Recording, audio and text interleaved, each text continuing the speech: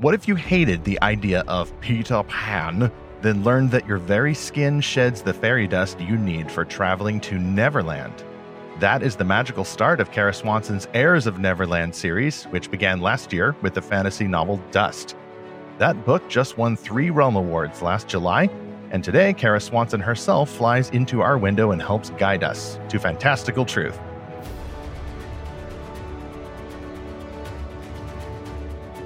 Welcome anew to Fantastical Truth, the podcast from lorehaven.com, in which we find the best Christian-made fantasy, science fiction, and beyond, and we apply the meanings of these stories to the real world that our author, Jesus Christ, calls us to serve.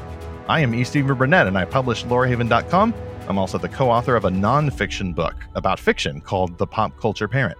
And I'm Zachary Russell, and I never wanted to grow up and always be a boy. In fact, I still kind of do. And this is episode 78, What If You Discovered Fairy Dust and Peter Pan Were Real? We'll be talking about the Heirs of Neverland series with author Kara Swanson. This is a new interpretation of Neverland. I think a lot of us have grown up with the original Disney version. Disney went and sort of appropriated Peter Pan, and suddenly it becomes a Disney character. It's a Disney universe from the 1950s onward. We're all Disney characters now. Yeah, well, that's true. That is true, unfortunately. The Mouse Borg is assimilating us all.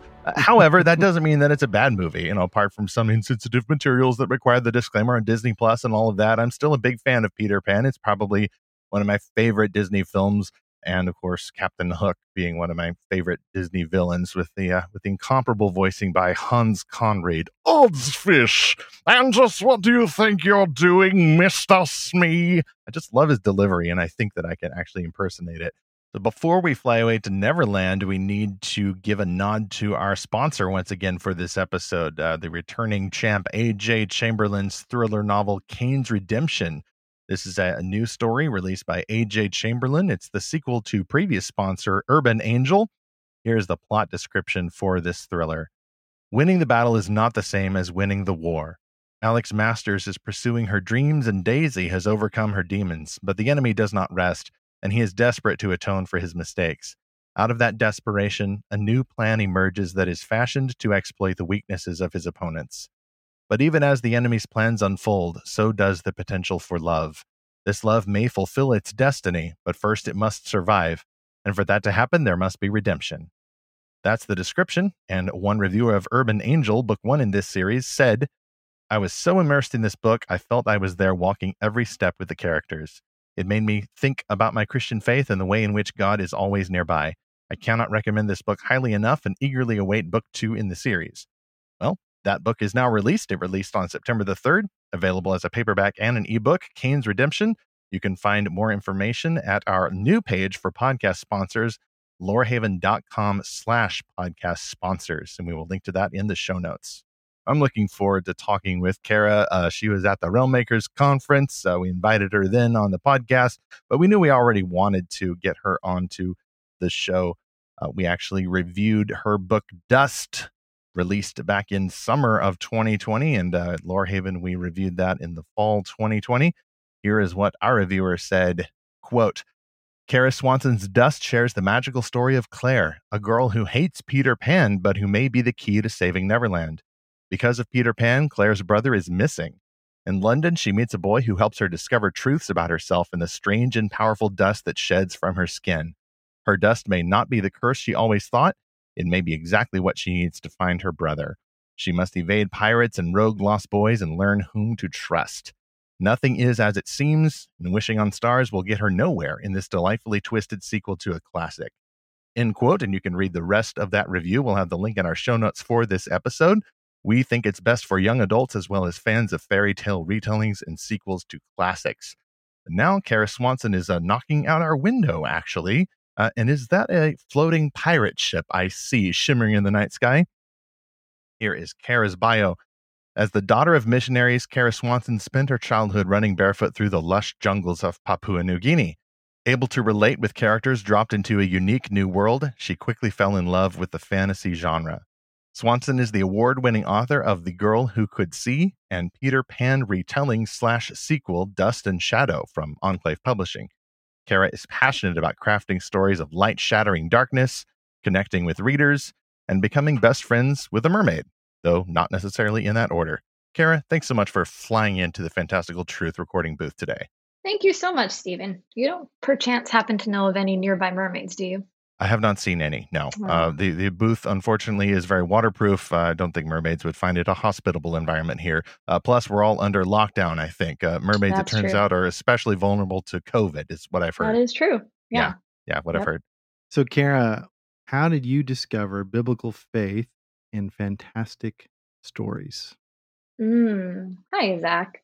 That's such a good question. I feel like this is the most cliche, like homeschooler answer, but I think in a lot of ways it did start off with C.S. Lewis for me, as it did for, I feel like, most people.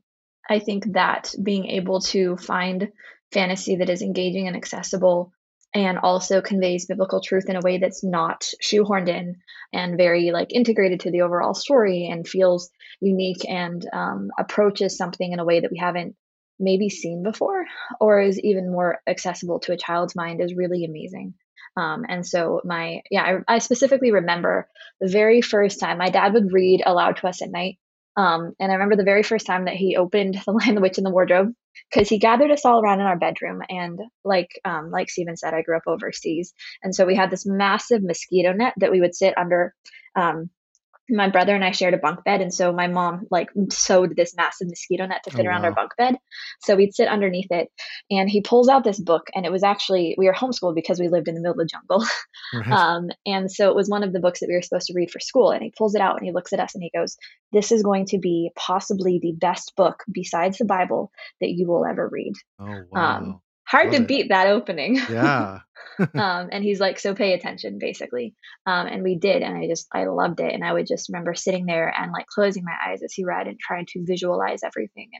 And so I think he read all the Narnia books aloud to us. And then just from there, any sort of fantasy book that I could get my hands on, I did just read vicariously. I think there were aspects too of reading that allowed me to, there's a degree I think of just like danger in books because you have these teens that are in situations that most teens aren't in. But because I grew up overseas and I grew up with a culture that was very, very, very oppressive, particularly to women. And there was a lot of real life danger for me. I was the only English speaking girl in our tribe until my little sister was born. And even then, like she's a baby when I was 10. And most of the girls that I was friends with that were native to the village were getting married at like 13, 14. And there was a lot, just the culture was very, very, like I said, oppressive. I mean, like self, like the men themselves would acknowledge easily that they treated their hunting dogs better than their wives. And so there was a lot of abuse and neglect. And if a little boy was frustrated because his mom was telling him to move a little faster, he could pick up a stone and chuck it at her head. And so there was just an awful lot of danger and a sense of like, be careful because if you make the wrong person angry, you'll get hurt. My whole childhood. And my parents did a good job of protecting me and helping me to, kind of know what was safe and what wasn't. But a lot of that you internalize as a kid and you don't realize. And so I think for me, it was like, not only was I growing up in a situation that was pretty dangerous, but also I was able to look at these characters that were going through like fantastical adventures, but also dealing with similar feelings of fear or of uncertainty or like trying to figure out how to help and how to like bring light to some place that has a whole lot of darkness. And so I think a lot of those kind of analogies and similarities really spoke to me. And it felt like a safe place to unravel some of those emotions when I didn't really know how to at the time. So that's probably a far deeper answer than you wanted, but Oh, that's exactly the type of answer I'm looking for. I'm just curious because we were mentioning earlier, we were talking about the differences between types of stories that deal with darkness. And we mentioned the term that a lot of fans have used called noble dark. I'm curious about, I mean, what I see is that people who have been raised in environments or cultures or just had a lot of trauma in their past tend to either find some sense of healing or at least some way to work out those feelings through noble dark stories that seem to match what they're feeling. Others will go a little darker, and then they'll go to grim dark. There's no hope at all, just darkness, darkness, no parents, as the Lego Batman once sang. And then others, and I think understandably, would just as soon escape from the darkness by either a noble, bright story or just a happy, very predictable, Hallmark Channel type story. With the exception of, I think, the grimdark approach, I think all of those seem to make sense. But it seems like you have found a way to find, with the Peter Pan reference here, the happy thoughts, while also recognizing the darkness in the society you were talking about. Yeah, for sure, for sure. And there was a lot that was really beautiful. And because my parents were missionaries and were bringing just like gospel truth into the culture, it was amazing to see the transformation. Because as people in our tribe and in the village got saved and began to understand the way that the way that they were created equal, like this idea that men and women were created equal just blew their minds. And this idea that God loved women equally as much as he did men completely blew their minds. And so to see these men realizing like, wow, I shouldn't be treating my wife like this. And to actually see that transformation happen. And we were at the village for 16 years.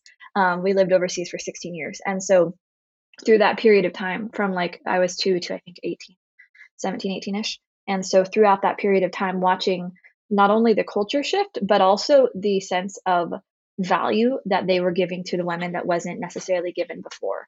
And I think it's stuff like that that really shaped and created this sense of hope, I guess, because it was like a real life example of the light has so much more impact and so much more value if you actually see where the darkness was first and you have that whole transformative process.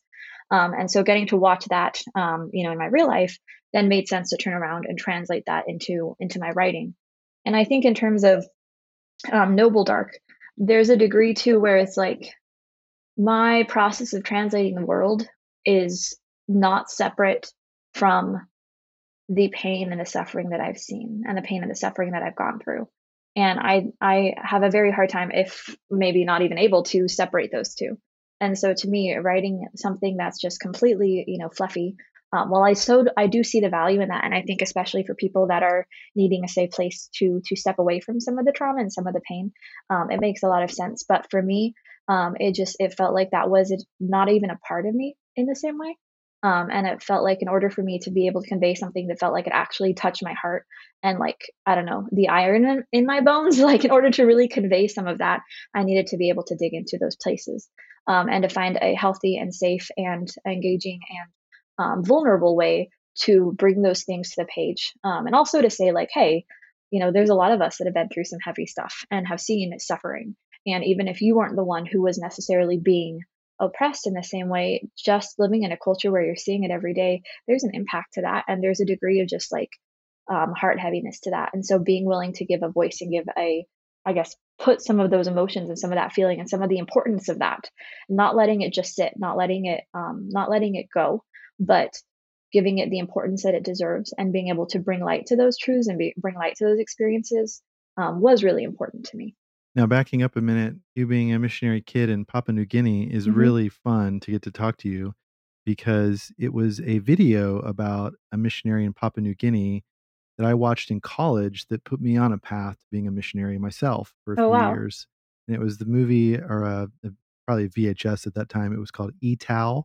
Yeah. And it was about this whole village that came to an understanding of the gospel through this one missionary couple. And they did sort of like a recreation of it where after going through the gospel and tying it back to the Old Testament, and Abraham and the ram that was given as sacrifice in place of Isaac, this man just said, "Etal," like it is true, I think is what it means. And just this whole village, just the gospel just swept through there and they all came to know the Lord. And I don't remember a whole lot else about that story, but what I did know is that couple or that family had they were no one special before that. It's not like they were linguists, they just went through training and they were just ordinary people. And it was so fascinating just to see the story of ordinary people doing this extraordinary thing because we serve an extraordinary God.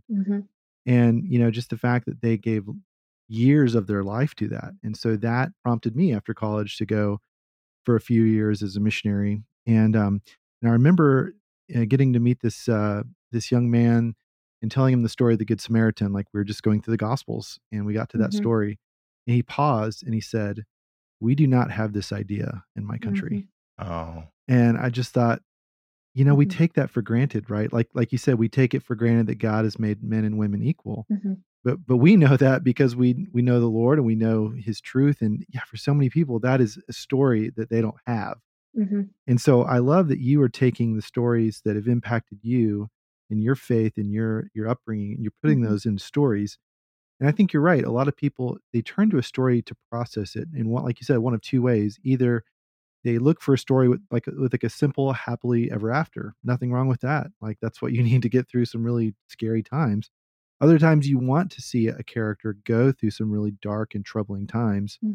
I've been watching this movie recently, San Andreas. It's just a dumb popcorn flick. Dwayne "The Rock" Johnson flying a helicopter into Los Angeles as it's crumbling from an earthquake of like 9.2 or something, which I'm sure you've had to worry about living in overseas and in California. Like earthquakes are a thing. They're not a thing here in Texas. I don't know why, but just don't have to deal with that. And this movie is like totally ridiculous. And you could look at that movie and think, well, what about all the other people that he could have rescued with his helicopter? Why is he only rescuing that person or that person?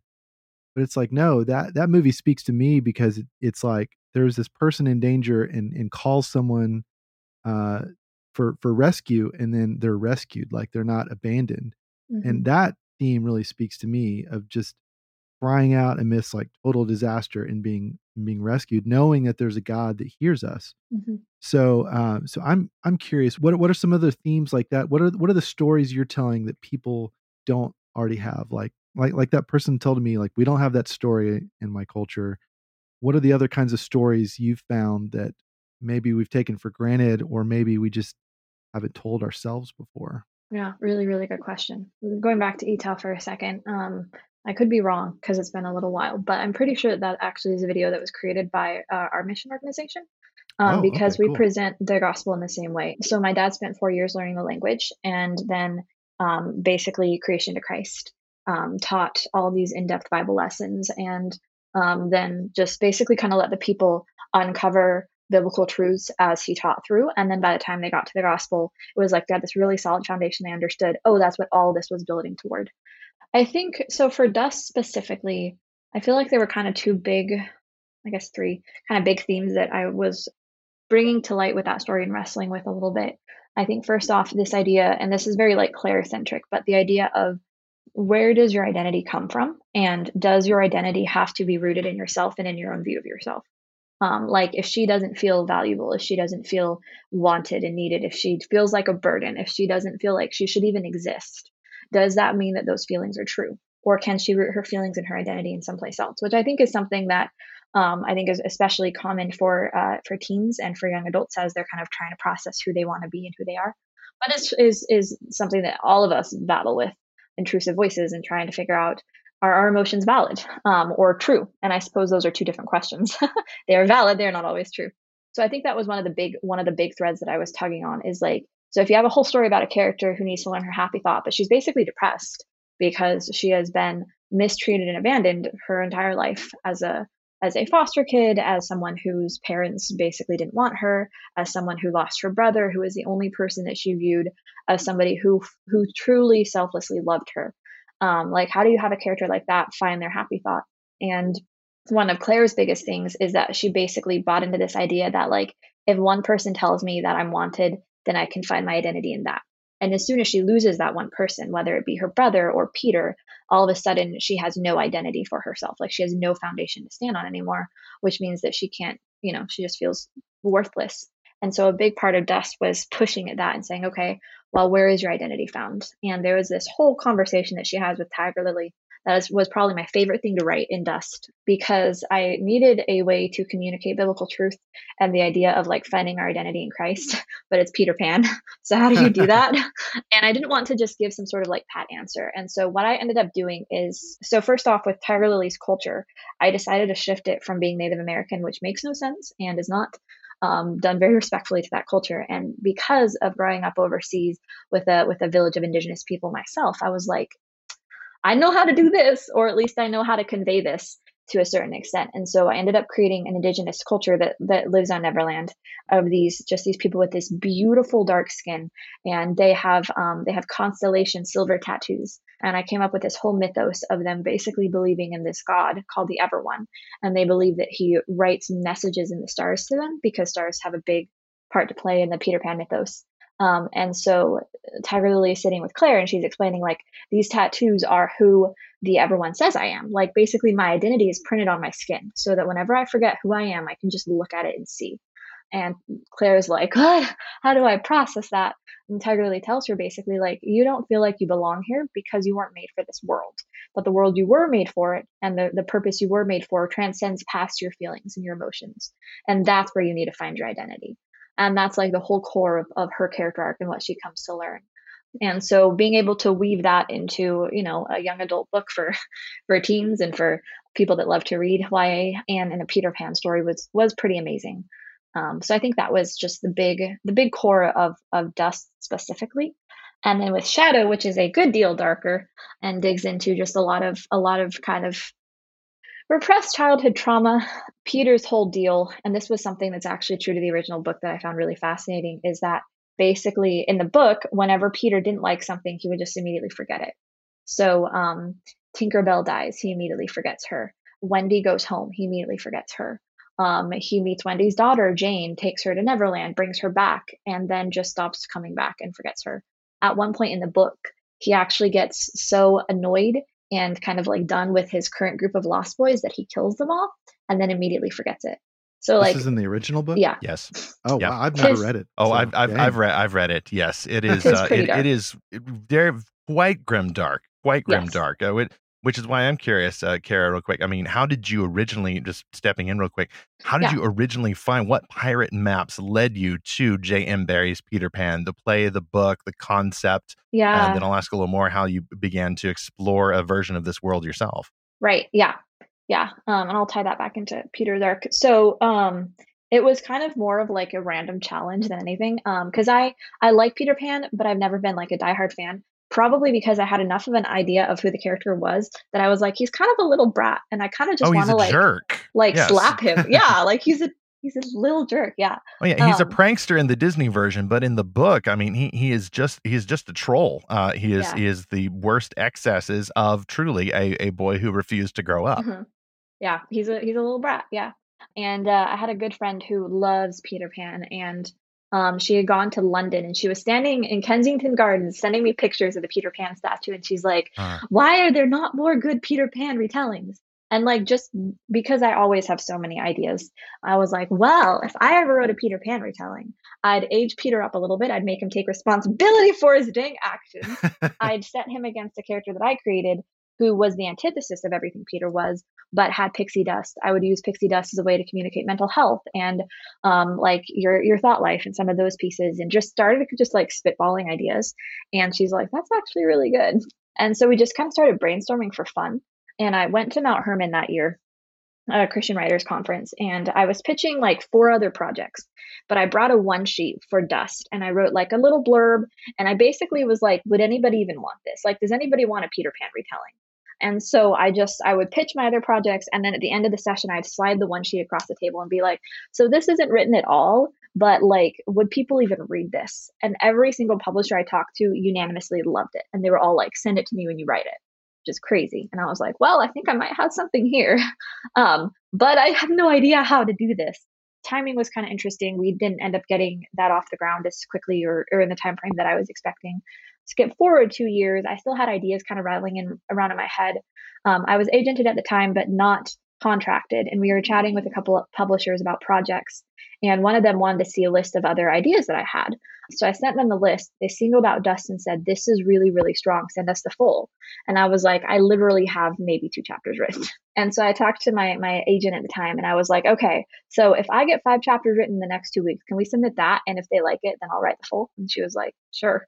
So I wrote 7 chapters in a week because I had to rewrite Peter's chapters multiple times. I think I had probably 8 to 10 rounds of edits in the following week, just stacked on top of each other to get these chapters as tight as possible so they didn't read like an absolute first draft.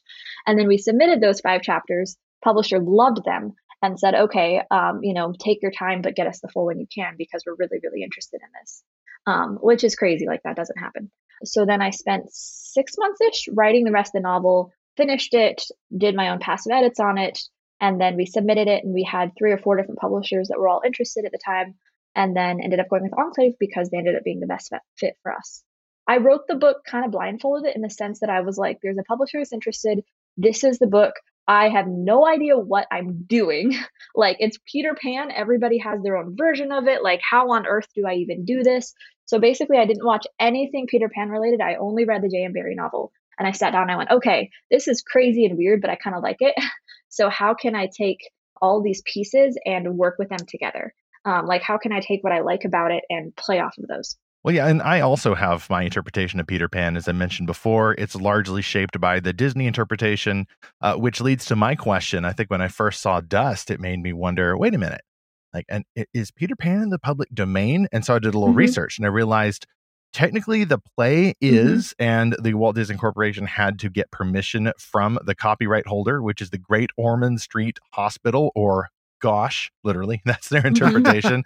J.M. Barrie had a special relationship with that hospital. And so at least what I found is that spin-offs or sequels of Peter Pan are in the public domain, even if the original play is. So it is perfectly legal, apparently, to create your Peter Pan fan fiction, or in your case, an interpretation, an extension, sequel to that world. How was it? How did you find that when you were starting to work on the story? Yeah, so I did research right off the bat to try and figure out kind of where that was at. Yeah, and there's been so many Peter Pan retellings. I felt like kind of one of the core things that I wanted to do with mine is I felt like all of the Peter Pan, or a lot of the Peter Pan retellings I saw, changed Peter fundamentally, whereas I wanted to keep the fundamental Peter that people liked and the translation of the character that I connected with, and yet expand him to actually become more likable, instead of making him a full-on villain or a full-on good guy. Like, he's an anti-hero, and that's part of what makes him so interesting. And when I originally pitched the idea to my publisher, I was actually at Realm Makers, and I was walking around, and I wasn't in a position that I wanted to pitch Dust to Steve, but he just kept nudging me. And so finally he's like, so what are you working on? What are you working on? And I was like, it's a Peter Pan retelling with unreliable narrators and everybody is lying. And he's like, tell me more. Like, okay, Steve. And yeah, ended up being the right partnership in the long run. But yeah, I really wanted to play off this idea of like, he's an anti-hero that is very selfish, but at the same time isn't selfish because he necessarily wants to be mean, but because he forgets everything. He's selfish because he has no idea the lasting ramifications of his actions. And I had to make him a little bit more sympathetic than I think just the straight up character transported from Peter Pan, the book, would have been, in order for him to not be totally hateable. But this idea kind of like, he has no idea the ramifications of what he's doing. So he just needs to be able to acknowledge that. And that's basically the whole core of Shadow, is him. He thinks that he's worked through it, but he just hasn't. He's like brushed the surface and still doesn't want to deal with it. And so it's him being slammed over and over again by like, you did this, you did this, you did this, you did this. Like, you need to create restitution here and actually grow. And he's fighting that so much the whole book long, but ends up having to realize that like growing up doesn't mean losing the magic. And that growing up doesn't mean losing Neverland, that there's a way actually to grow up in the sense of becoming someone who's a leader and trustworthy and willing to fight for this place and actually protect it, and not be selfish and not only want his own best. And that in that way, he can grow up without fully losing what he wanted and what was important in the first place. So kind of figuring out this like middle ground. This seems like the best way to explore a character who I think fits the definition of a narcissist, at least the original Peter Pan. Yeah. I mean, terms like this, just to recognize, terms like this get thrown around a lot in our cultural discourse, gaslighting, narcissist, all the personality disorders, some accurately, some not. But I think that definition does fit the original Peter Pan, and it completely explains the idea of him forgetting stuff, either because he's so self-focused or because he's traumatized, or both. And I really resonate with the idea of him coming to a point where he can actually heal from that, but also be held responsible for that. There's such a divide when people are describing whether someone is wounded or traumatized, as if that gets them off the hook for the responsible choices they make, even as a consequence of that trauma or narcissism or personality disorder or whatever.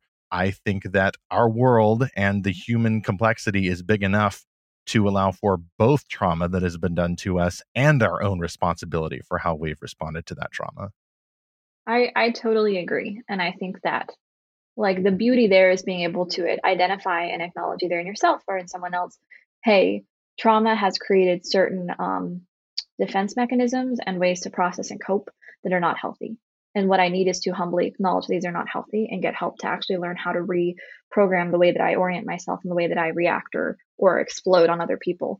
And a lot of that takes self-sacrifice. And I think that's where it gets hard because, you know, we're all selfish and we don't want to actually have to self-sacrifice in order to grow in those areas. And one of the biggest things with Shadow was realizing like Peter needs to sacrifice basically everything because this entire world he's built has been based on his own selfishness, and it's literally killing everything he cared about. Like it's sucking the life out of this entire world and all the people that he loves. And so I had to basically have him deconstruct his entire view of Neverland and his entire view of childhood and all these different pieces, break it down to the core of what it really was, sacrifice what he thought he wanted and needed, and then rebuild back up from there. Which is hard and difficult and sad and really intense at points. And I'm amazed that Enclave let me do the degree of things that I did in that book. But it's also really powerful. And that's life. That's the process of anybody having to deal with the ramifications of their actions, making it right and growing and moving forward. Now, my favorite Peter Pan retelling has got to be the 1991 movie Hook with Dustin Hoffman and Robin Williams. That's what I grew up with. I was 12, I guess, when that came out. So I was told as a kid that movie was based on a book by Terry Brooks. And I was a huge fan in middle school of the Shannara series. And then I'm like, wait, he wrote Hook? No way. And now I found out that he actually wrote a book based on the movie. So it's kind of the other way around. But that connection was really fun because I love all the Sword of Shannara and all of those books after that. It's interesting how you said, Peter Pan was always forgetting stuff. And in that movie, he forgets that he's Peter Pan because he grew up. He left Neverland. He married Wendy, and then he became an adult that just forgot he was ever a kid. And then he's kind of rediscovering his childhood. But I like how your book is going into the theme that, hey, growing up doesn't mean you have to lose the magic. It doesn't mean you have to leave Neverland. I remember as a teen watching that movie thinking, am I going to be like this guy when I grow up? Like, am I going to be an adult that forgot he was ever a child and is now kind of a crummy father because of that? And like the one scene in that movie that always sticks out to me is when Wendy is like, we only have 5 or 6 years with these kids and then they're gone. And I was always like, man, is that how parenthood's really going to be? But I love that in your book, you're exploring that theme, and you're like you said originally that you're exploring the whole idea of danger, that you grew up with actual real danger. And you're exploring that in your book, confronting a lot of darkness. And what I'm curious about is, you show where the light shines in the darkness. So without spoilers, how are you showing that through your stories? How are you showing that light shines through even in the midst of darkness? Because this is a theme I personally really love. Yeah. When I was around that same time, I watched Hook and all this. I went to one of those caverns that's underground. It's like a mile underground or something. And they do this demonstration where they turn off all the lights, and it is like the darkest thing you've ever seen in your life. And then, the guy just lights a little match or something and was like, see, like even one little light, like can't be snuffed out by all this darkness. I think every cave tour has that little stunt. Mine had a little twist in that my friend Kyle took his little disposable camera, put it right in my face and clicked, and then shot the flash like right in my eyes. And so I was like completely blind. Ooh, trope subverted. So yes, I got trolled. But that theme has always stuck with me, that even that camera flash, right? It was so bright because light always overcomes darkness. So how have you either portrayed that in your book, or how else do you kind of see that being portrayed? Yeah, I love themes of light and darkness. I feel like they can be easily overused in like Christian fantasy. But I felt like with Dust, it made so much sense because you have like literal like liquid light in the pixie dust.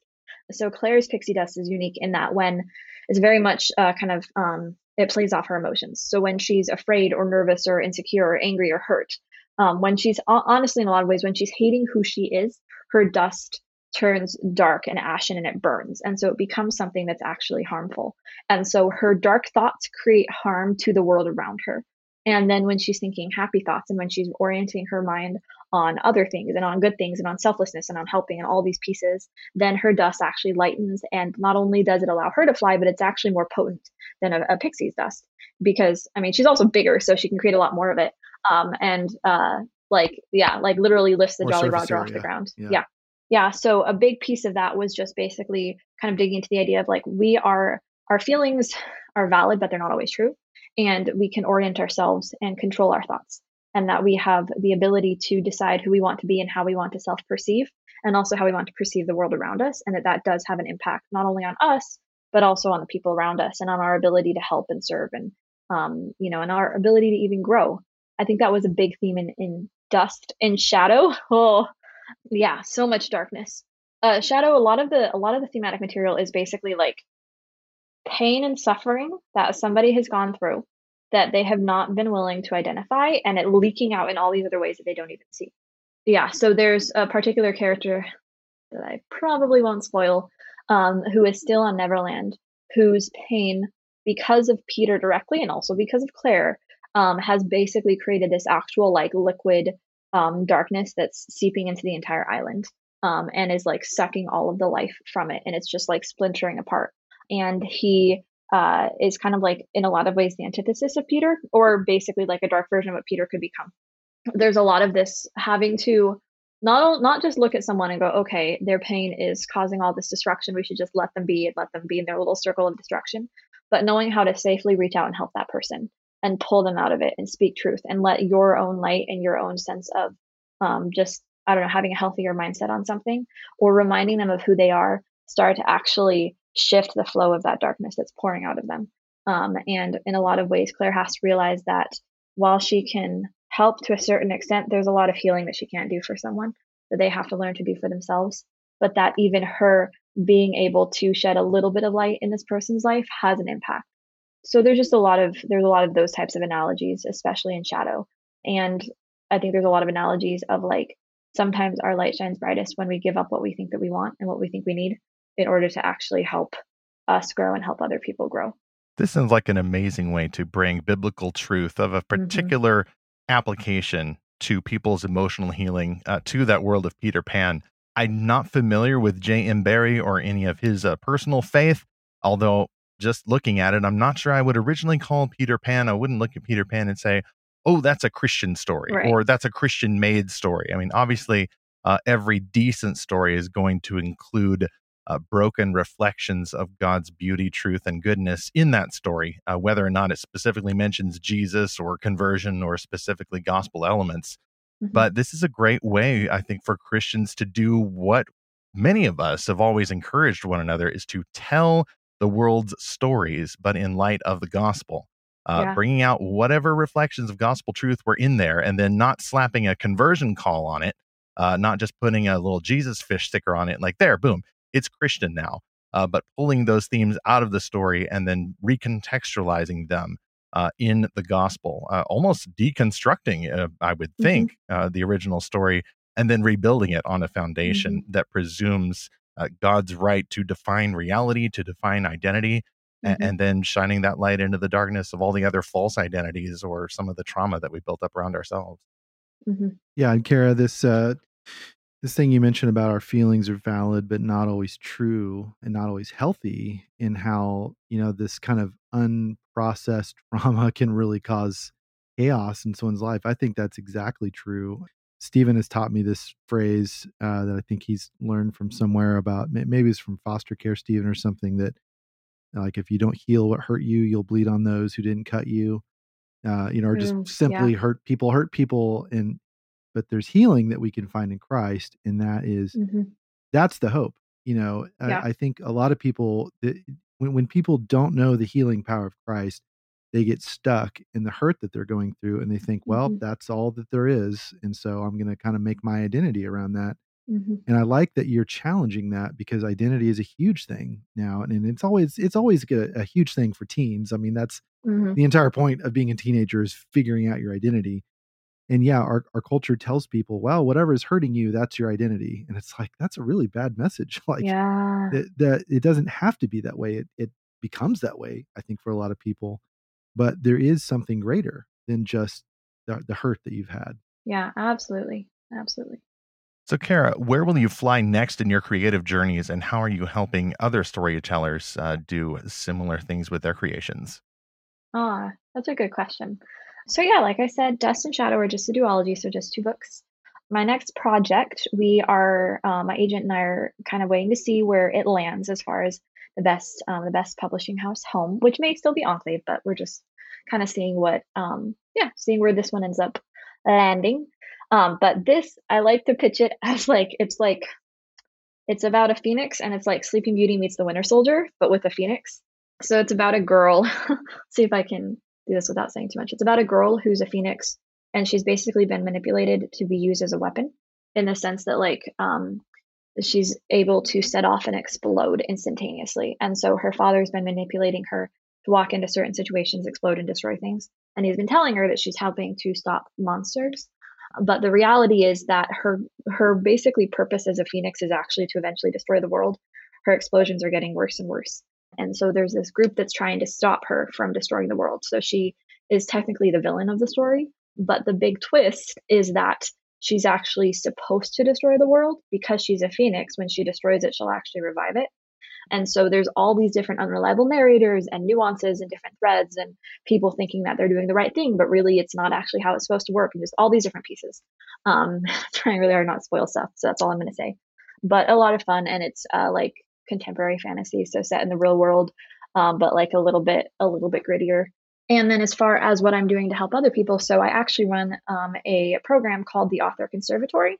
I co-run it with Brett Harris, who is the author of Do Hard Things.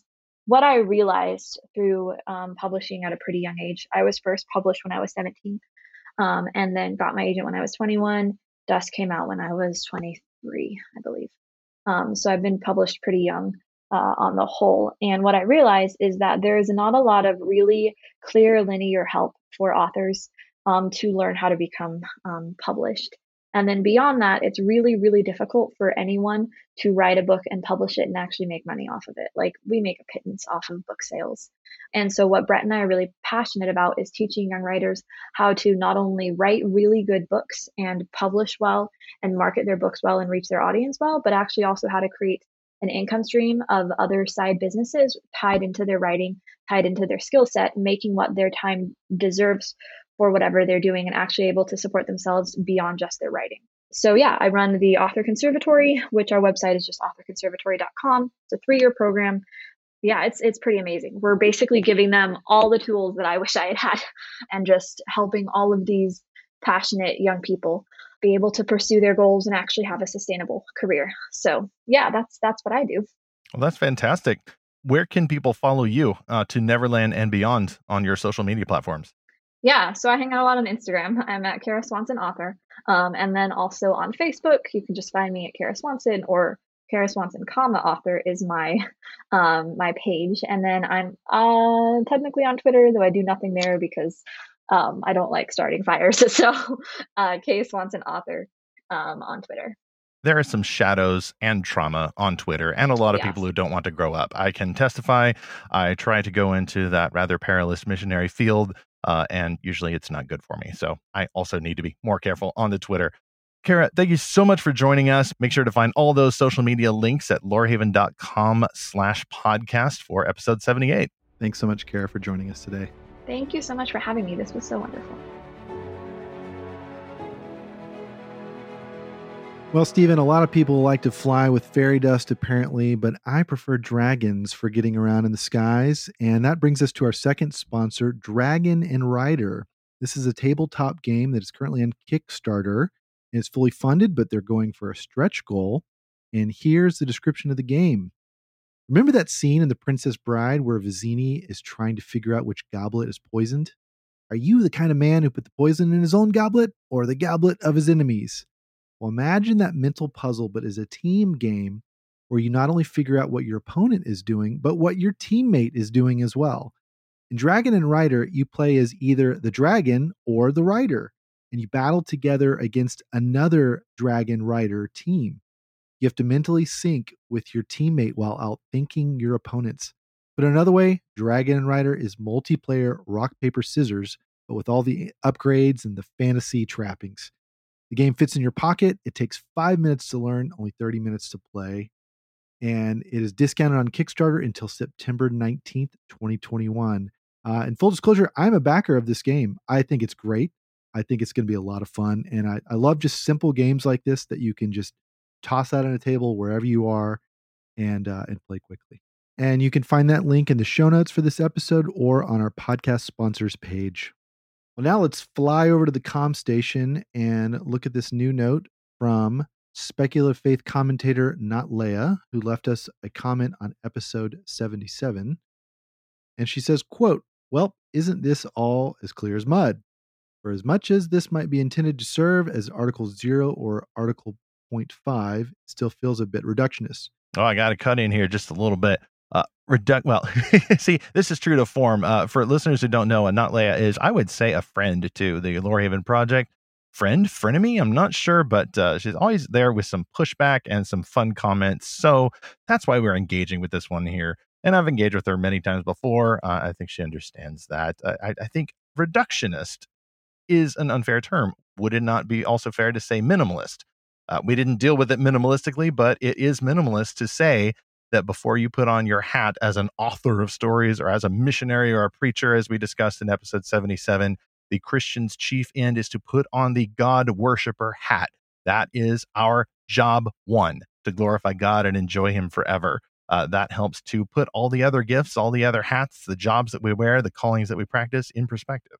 Yeah, so she talks about the hats metaphor and says, "We all know that we all wear many different hats, but I don't feel the need to put a hierarchy on the hats, but ask what each hat might bring to the discussion. But I am admittedly a follower of the postmodernist school of reading, where it's all thrown in the pot and stirred until something falls out, and then you argue about what that thing is and what it means." Yeah, I think we both disagree with this one just a little bit, Zach. No surprise to any of our listeners, but it is a gentle, I hope, gospel-based disagreement.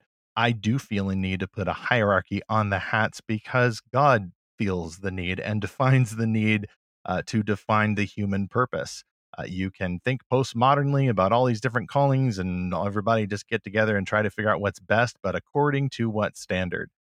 Christians, those who follow the scripture, that is, gospel Christians, biblical Christians, believe that God defines the standard, and that if you're an adopted child of Jesus Christ, then you have certain responsibilities, not out of obligation or duty, but out of delight in him. And as the Westminster Shorter Catechism says, the chief end of man is to glorify God and delight in him, enjoy him forever. That's why I emphasize enjoyment so much in these kinds of discussions. Not Leia continues by saying, quote, "Also, I might argue that stories are not necessarily a deep-seated want in and of themselves, that we have a deep-seated want for meaning, and we largely achieve that by means of the stories we tell ourselves. And also, is deconstruction becoming a new negative buzzword like canceling? Why? Admittedly, I'm biased because I love deconstruction." End quote. Yeah, I'll respond to that last one first. Like, I'm okay with deconstruction. If the house is rotten, it's got to go. But again, how do you define rot? How far do you go with the deconstruction? Do you deconstruct the foundation? Do you go further? Do you deconstruct the mud? Do you deconstruct the bedrock? Do you deconstruct gravity? There's some hidden moral standard that everybody uses when it comes to deconstructing or postmodernism or any of that stuff. I prefer that we show our work rather than pretend that we're all just getting along with the moralities that we hide underneath the textbook. The first thing there, she talks about we have a deep-seated want for meaning. We largely achieve that by means of the stories we tell ourselves. Well, again, meaning according to whom? This isn't necessarily an apologetics podcast, but an apologetics podcast could go nuts with this. This is kind of a classic humanist type statement there. I'm sure that applying a label to it might bother some people, but that's meant to be a compliment, I think. This is the idea that we've talked about, Zach, when we talk about science fiction, kind of this classic science fiction trope of, well, this is how humans are. This is what humans are made to do. We strive to better ourselves and to understand our place in the universe and life and death. And we just need to understand that that's part of the natural course of human development. And the Captain Picard speech goes on and on and on while Captain Kirk is out punching something. This is something that Christians answer with a direct worldview foundation? We answer that based in Scripture. We say, no, Scripture says that this is the meaning of life, and this isn't just an alternative narrative to everyone else. Everyone is arguing for their meaning. And if stories give us ways to explore the meaning, then how do you know which one is best? This isn't just a game. People will go to war over what they've concluded is the meaning of life. And if you've decided that this is the meaning, then you better be convinced of it. I think that stories do help us to sort those out. But I think ultimately you do need a meaning that is based on a meaning giver. Meaning, I think, is just another way to say purpose. And again, I go back to that purpose that's derived from Scripture. Our purpose is to glorify God and enjoy Him forever. That is the Christian answer, leading to a lot of other answers. Well, I appreciate that Not Leia says at the outset that she is a fan of postmodernism. And I think, okay, if you're a fan of that, you are going to kind of hold to these other attitudes and ideas, especially about deconstruction. And yeah, I'm just going to say I'm not a fan of deconstruction because I'm not a fan of postmodernism. I think it takes you to bad places. I think it ultimately takes people to deconversion. And so, am I making a slippery slope argument? Perhaps, but it is what I see in practice happening. I'm more of a fan of the Bereans in Acts 17, where it says they were of more noble character than those in Thessalonica, for they received the message with great eagerness and examined the scriptures every day to see if Paul said was true. So I'm a fan of using scripture as the guiding principle for everything that we're examining. I just like the other phrase that's in the epistles where it says, test everything and hold on to the good. So I think we should test things. I think we should examine them. But if scripture is not the bedrock, then I think we're lost. But again, this comes from my view, where I'm very much like the Apostle Peter, who when in John 6 and Peter says, you have the words of eternal life. Where else are we going to go?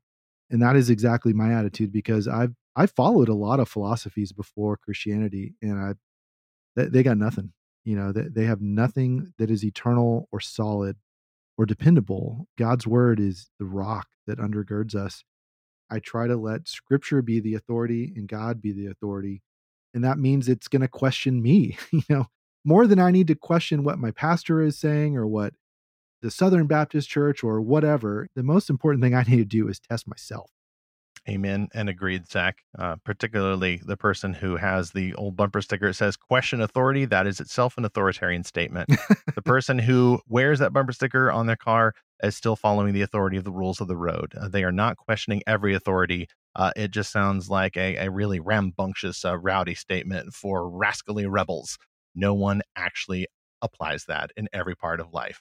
As Not Leia says, though, there's a lot to unpack in these little side bits about people trying to gain authority by the teacher or the evangelist or the author, and how that relates to an authoritarian culture. That's a quote from her, and that I actually do agree with. And we got into that in our episode 77. Authority can be a good thing. God is the ultimate authority, capital A, and that is the ultimate good.